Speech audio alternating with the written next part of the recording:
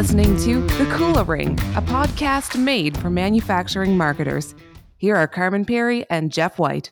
Welcome to The Kula Ring, a podcast for manufacturing marketers brought to you by Kula Partners. My name is Jeff White. Joining me today is Carmen Perry. Carmen, how are you doing, sir? Well, I am happy to be chatting again. That's how I'm doing. Yeah. And you? I'm doing excellent, thanks. Wonderful Nice. to be back here recording again. Yeah. And look, today's show is going to be fun. I mean, we just, sometimes I feel like sometimes marketers, different organizations have different sales dynamics, and there's different levels of integration between marketing and sales organizations.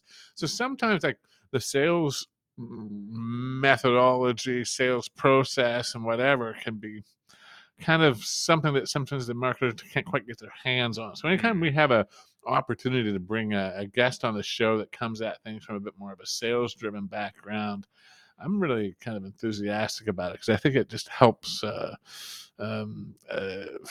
out the perspective, if you will. Absolutely. And it's not even just a sales-driven background. It's really building a sales-driven culture within a manufacturer, which I think is pretty interesting. You know, it's a fairly new company and they're doing some really, really interesting and aggressive things. Yeah. So without further ado, we should get into it. So joining us today is John Weiler. John is the SDR Manager at Path Robotics. Welcome to the Kula Ring, John. Hey, thanks for having me, guys. Happy to be a part of the show today. Yeah, well, awesome to have you on. And let's start with tell us who Path Robotics is and what do y'all do there? So Path Robotics is a venture-based company out of Columbus, Ohio. So the Midwest of the United States, and we are tackling one aspect of the labor shortage. We're an artificial intelligence company that is in the industrial automation sector today. And the first labor shortage that we're really tackling is the shortage of skilled trade welding in specific. So we are doing welding as a service, as a starting point. That's via awesome. AI and robotics. Yes, correct. Yep. So we use a variety of off-the-shelf components and then combine that with some proprietary technology that Path has created and is patented. And then the software, the artificial intelligence that powers all of those components to use robotics, automation, and AI to accomplish welding as a service. That's really cool.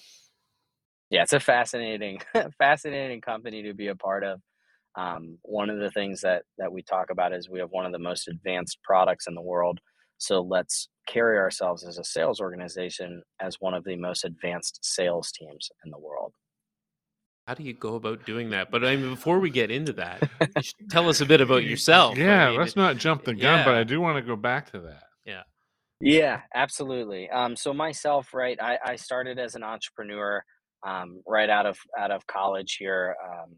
Studied finance and economics. I really only use it during holidays to argue with family and friends. I transitioned right into entrepreneurial endeavors. Started a web-based company. Actually had the experience to go through raising funds myself and working with an investor and a board. Sold that company 3.5 years later and got right into product development. And I was the fourth person at that company. We grew it to about 40 people.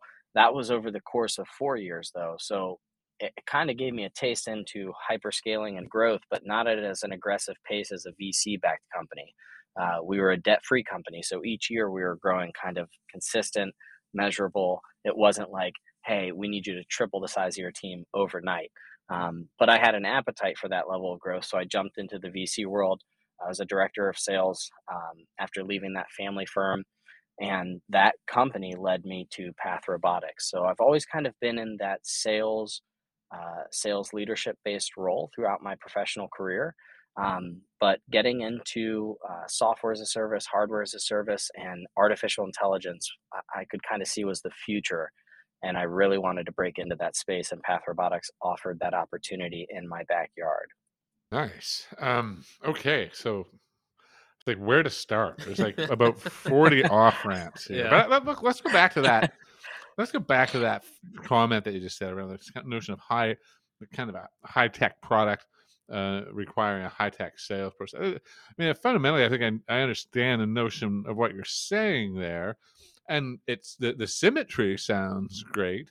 I guess, um, is that a kind of a thought process that you've employed as you've built out other sales organizations, and have you kind of reaped the benefit of that, or that symmetry, or is it? Because again, I don't dispute that it sounds good, but I want to know where the rubber meets the road here. Yeah, so having a career in sales, you learn how to make a lot of things sound good, right? But the execution is the devil's in the details thing, right? So, You and Carmen um, are going to get along just fine. yeah, I'd say that's one of the things where marketing and sales can unite, and we both make things sound really interesting or fun or good. And when you can deliver value, it's all the better. So the reason why we say that, and one of the things we try and hold ourselves to in that standard, is I feel like we owe it to our engineers and the people that are working on the robots and working on the technology themselves, that's the standard that they carry themselves to, and we need to hold ourselves to that same standard. What that looks like in daily practice is personalization. We're multi-threading accounts, so we're reaching out to multiple people at an organization strategically. We're sending different value proposition and custom messages to each one of those stakeholders because the things that they think about and the problems that they're solving are different. So taking a little bit more time, being a little bit more tactful and strategic in our approach differentiates us from a lot of other sales orgs out there. It's sad to say in many ways, but you can't just turn up activities anymore and say, let's email blast a bunch of people and see what sticks. You kind of will drown out in the rest of the noise out there. So when I think of being the most advanced sales team in the world, I think of how can we use the tools, the resources, and the strategic initiatives that we have learned over time or that are available that we can see some of the other orgs doing and learn from them and replicate and build upon those. Do you think that the your experience in venture-backed organizations and kind of seeing a bit of that SaaS world has been what's informed your opinion about how to build this team at Path Robotics? So I think two things. I definitely think the venture backed atmosphere brings a whole new light. So when the product development firm that was a family run debt free company from 4 to 40 people, we were doing things in a very traditional format. Let's go to trade shows, let's buy lists, let's do ads on Google, and let's create some inbound leads for our people and distribute those. And then in the VC world, they say like, let's throw gasoline on all of that. We want all of that, and we want to 10x it. And so you're left there kind of scratching your head. The thing that's interesting for me, and I think one of the things that led me to where I am today is the mentors that I've been able to have access to or be a part of. That is a direct relationship from the VC companies. So with VC companies, I noticed they have a tremendous requirement for really great talent. And with that comes really great mentorship and development. So I've been lucky to be a part of those organizations.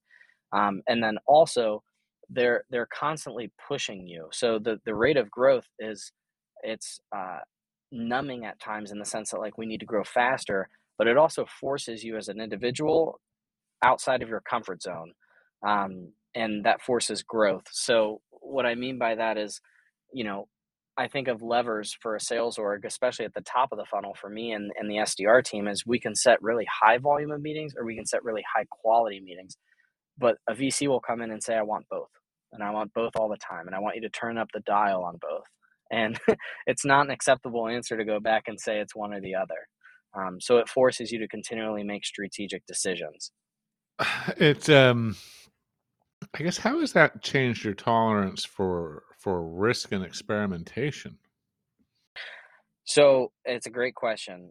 The environment at Path, and something that I love about these small to medium sized startups that are growing from pre revenue to their first 100 customers, uh, is they very much encourage a culture of experimentation, and they're very much willing to say, go out there, let's see what works and what doesn't work, and if it works, let's document it and scale it, and if it doesn't work, it was an experiment that we went and we all are better now having known the outcome of it. A real life example of this would be like personalized videos, where I can record a prospect's website and say, this stands out to me. They can see my face. They can see what I'm looking at, the research in firsthand, and maybe the video speaks directly to them. And I have to get that message out and that call to action in under a minute. Not every organization is going to open up and play a video, but that's an example of an experiment that we encourage here at Path, and we're seeing a little bit of early success with. So that's definitely the culture. I personally tell my people on my team, it's better that my direct report comes to me and says, hey, here's a little slap on the wrist, don't do that again, rather than asking for permission. I don't know if I can say that for every organization, but I'm a big fan of, ask for forgiveness, not permission, when it comes to sales strategy. And I just got to think it's a huge difference between a debt-free family-run organization scaling from 4 to 40. It's just a different kind of tolerance for experimentation and risk there. Yeah. Yeah. Yep. A very different environment there than a VC-backed company, right? I mean, since I've been at Path Robotics, we've gone through 2 rounds of funding. And I've been here. November 17th was my 1-year anniversary. We were at 52 people as an entire company. Today we're at 196, approaching 200. And the difference, right, within those is in 1 year, we've tripled, almost quadrupled in size. And it took that same kind of growth over many years at that family run business. And here, we've experimented with all sorts of tools and techniques and very quickly can accelerate if something's working or not. There, it took a lot longer to experiment, as well as, hey, we're doing this, it's working. We don't need to delve out and expand on our strategies type of thing. So it's much different of a culture as well. Yeah, no question. I'm just interested in thinking about how people evaluate their strategic options as marketers, and how rarely sometimes how rarely they think of the context that they're operating within. It's easy to get excited about the latest greatest tool and often be inspired by things maybe in the SaaS world or high growth VC world, but if that isn't your reality, it's going to be difficult for you to implement. Yeah, it's just interesting. But nevertheless, I want to kind of unpack a bit more of your success in prospecting into engineers that are at the leading edge of this, because you're certainly looking to, as an organization, is a very leading edge product, you're looking at leading edge adopters of it. And that can't be a spray and pray approach. I understand that there must be some, like you say, a high degree of personalization and examination of the buying committee and whatnot as you do that. I guess one of the things that you said to me in our lead up to this conversation that stuck with me was this notion of earning the right to text. So I guess talk to me about prospecting into engineers and earning the right to text. Yeah, so that's a great example of what we have here on the sales team here are winning indicators. And these are indicators that of our current customer base, they're commonalities that we see in every deal that has gone from a prospect to a customer. And when we look at those and we identify that list of winning indicators, a text message relationship with a C-suite executive is one of those indicators. If we earn that trust and we gain that permission to have that level of intimacy with someone in a business relationship, there is a higher degree that they could become a customer of Path Robotics. So when we reverse engineer that, we looking at velocity as in the sales cycle in enterprise sales, going from 180 plus days down to 110. It's something where the velocity of sales is something that we look at. And so what we ask our team is, how can we build rapport quickly, and how can we earn their trust and build credibility to be able to gain permission to that next level of intimacy? That's the way that we view a text message. If I send you an email, that might get a reaction. If I pick up the phone and call you, that might start a conversation. You text with family and friends. And there's definitely a line here to be drawn. I saw on LinkedIn cold FaceTiming. We're not exploring that.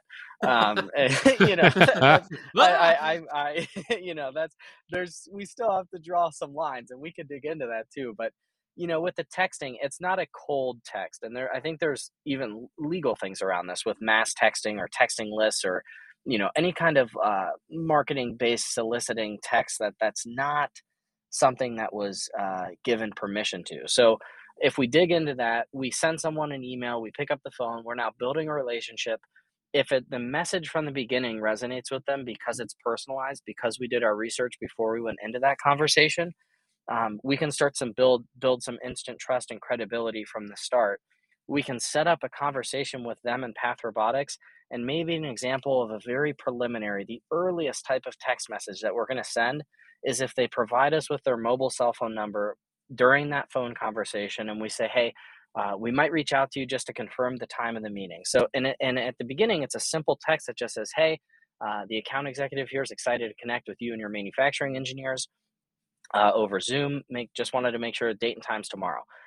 They send a text back to us. Now we have bridged that gap on texting. And it's to say that we can go back to our team internally and say, hey, we texted this person. They texted us back.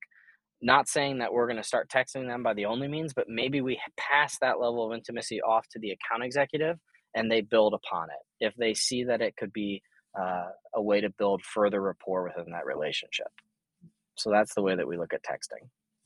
That's really interesting. It kind of reminds me of an old friend of mine that his approach to sales is the minute he could get into a bit of an email exchange or text exchange, I mean, you were going to get 40 messages, stream of conscious thoughts about that things that could help your business. You were gonna get that within the next 24 hours, and they were going to come at the most randomest of times.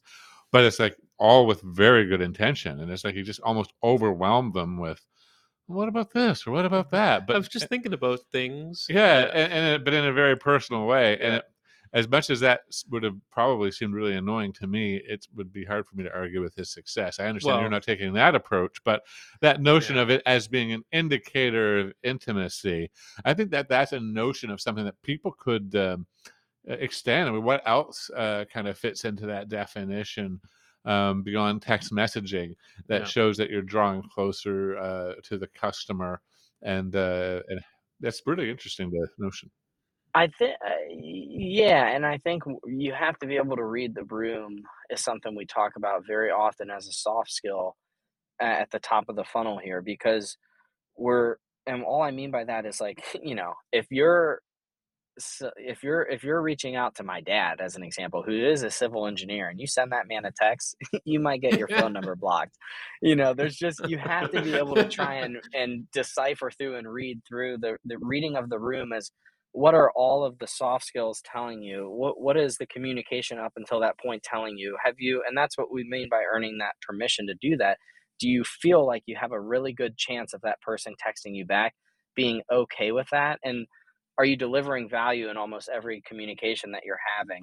Is it advantageous to that person to send a text? I mean, there's been examples here where we've worked with people for 6, 8 months in the sales process, and we're still emailing them. And on one of the calls, that director of automation might say, hey, shoot me a text. And it might just be because we're mentioning a journal or article in the Wall Street Journal that's relevant to him and his industry, and he might want to share that with his colleagues. We weren't asking for a next step in the process. We were just saying, hey, this piece of content might be relevant to you. It was relevant to us, and in our conversations, you brought this up, and that's how I gained text messaging with a director of automation. And this was a recent example because he said, hey, text me that. I want to share that with my colleagues. And that's the way that he communicates with his colleagues. You asked about another example for intimacy. I think videos is an evolution of the sales process given the global pandemic. I mean, we don't do as many plant visits. When I joined here, we became partners with someone in 88 days. They signed up for a 12-month commitment to become a partner with Path, and our average contract value there is hundreds of thousands of dollars. And so this is an enterprise partnership. They never visited our plant, we never went to their plant. The reason why I bring this example up is because we had built such a strong relationship through video. They pretty much gave us a virtual tour, and we did a virtual demo. And there was people here that were like, that's an edge case, that won't happen again. Well, our fastest deal to close now is 16 days. You can't even hire someone that fast. It's just a different world, I feel like, in today's digital age where you can build relationships over video, over camera, having conversations like this over the web, and they can become very intimate very quickly. Are your digital marketing efforts bringing in too many junk leads? Stop wasting time and distracting your sales team. Account-based marketing can help give your marketing strategy the laser focus on qualified buyers that you need to increase your pipeline velocity, close more deals, and grow your business faster. We've created a sample manufacturing ABM plan to help you get started. Download the sample manufacturing ABM plan at bit.ly/sampleabm. That's bit.ly/sampleabm. And I'd be curious, have you seen that extend to video outreach as well, versus just video calls or video sales calls? So video outreach is we're manufacturing, right? So I mean, these are people. It's interesting that the way that we look at it, when I referenced multi-threading in an enterprise earlier, what I was meaning by that is C-suite directors, VPs, and then you'll have people at the plant level, maybe plant managers, manufacturing engineers. Um, the way that they communicate and the mediums that they use could be significantly different, and so figuring out which method of communication is going to work well for them is how we look at that. Some people do really well with video. Some people never want to open a video from an email. The thing that's nice about video within an email and video outreach is it shows the person on the other end of the email this is not a mass communication. This is something where whoever that is at Path took some time. Maybe it's 5 to 10 minutes, but they got on our website, they read our story, they looked at our product line, they looked at the job openings, they looked at a variety of different indicators, and in a minute, they're going to tell us why they think we should continue or even start a conversation. So I like video outreach because you can say, hey, I saw that part of your story here is that you guys have state of the art equipment for your customers. Well, we have some of the most advanced technology. And I also noticed that these product lines are similar to some of our other customers. We've been able to be transformative for them. And you guys are hiring human welders. So is welding a bottleneck? I mean, is it worth us having a conversation? All of our outreach, especially very early on, is all focused around starting a conversation. We are never sending someone something that says schedule a meeting with me and sending them a Calendly link. At least no one on our team's doing that. I know it happens from time to time, but we talk about very soft call to actions early on. Is it worth a conversation? Are you interested in learning more? Those are the types of questions we're asking when we're prospecting. And I have to think too, I mean, in order to get to this place where you can confidently have those kinds of conversations and, early emails and things like that with people at the plant management level and the C-suite and the others that you're talking to, is that you really need to understand who you're going to be talking to. Tell us a bit about your process for identifying those ideal target accounts. Yeah, really, really, really great question there. And so over time, we've developed a list of ideal customer personas. Not something new, something that I think a lot of companies do, but we've continued to tweak and add in things there. And we really look at um, are these decision makers or are these people that are receiving strategic initiatives from people above them within the organization? And then we break those down into what problems are they trying to solve, what are the KPIs that they're measured on, so we can speak to situations or scenarios that might be relatable to them, or they might be able to say, oh yeah, that I experienced that. If we talk to someone like a VP of manufacturing, for example, they're thinking about throughput. They're thinking about how do I increase capacity. But if you talk to a plant manager and you mention automation or robotics, they might actually be a little bit intimidated. Well, are we coming after a job here? Um, you know, and so the messaging for those two different ICPs is going to be significantly different. The way that we research into an organization is we're looking at a variety of tools. So we're looking at their website, we're looking at LinkedIn, we're looking at different databases, trade associations. We're looking for second, third degree relationships, whether that be from our current customer base or did we attend a trade show that they attended. And we're trying to learn how does that organization make decisions, and who do we need. Another thing that we've noticed as a winning indicator is in every one of our customers we have an internal champion. That internal champion is someone who is advocating on Path Robotics' behalf internally to their decision makers. So early on in the sales process, we might engage with someone, whether they be a manufacturing engineer or a director of operations or a VP of manufacturing. Based on that initial conversation, we're trying to learn very quickly, what does decision making process look like to you and your organization, and that will incite the rest of the team here at Path. How do we want to communicate, and who do we want to communicate with? Who do we need to get into a room?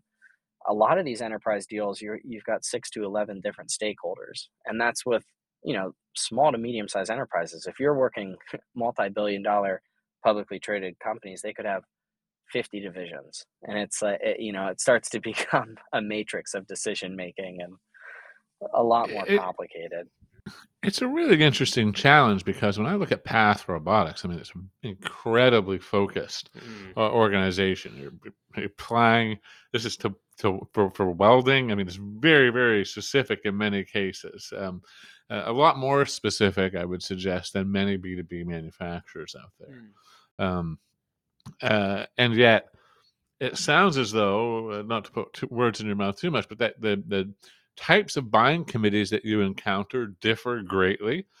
Your way in seems to differ greatly from the plant manager to operations manager or various others.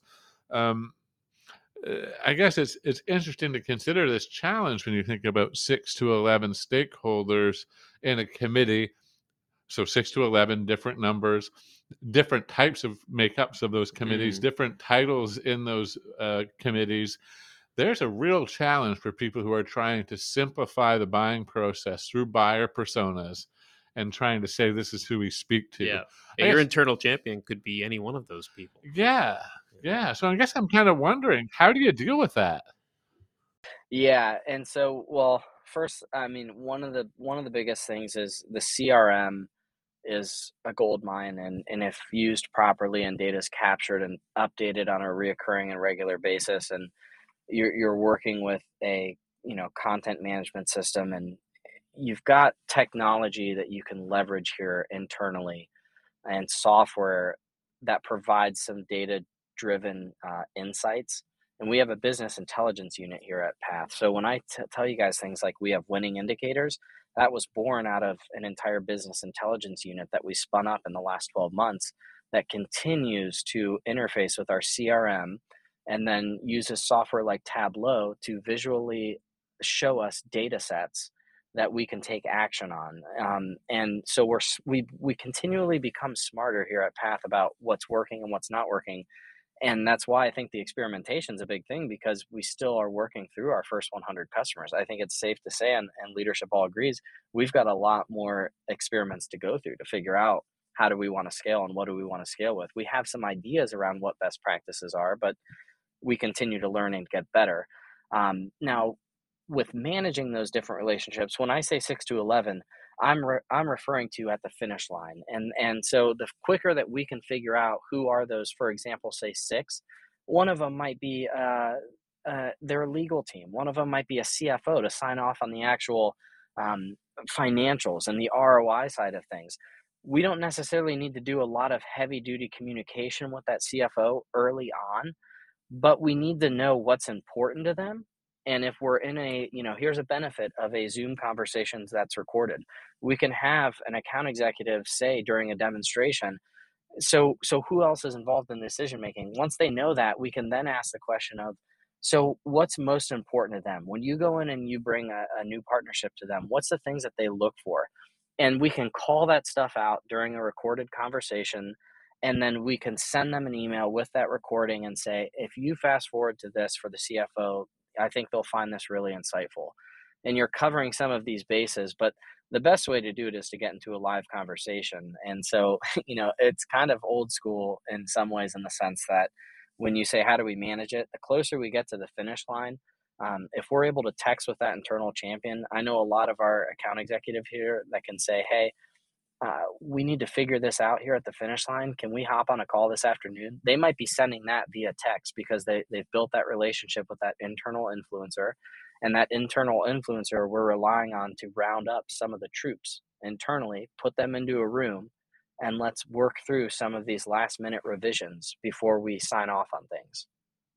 I think that's really instructive to the marketers because, that notion of, look, yes, there are a lot of people on this committee, but I don't But not necessarily. all of them are as important Yeah, at the beginning. I don't necessarily need to communicate to all of them either. Yeah. Yes, I'm going to have to be mindful as I have conversations with them, but it may not need a ton of marketing level support.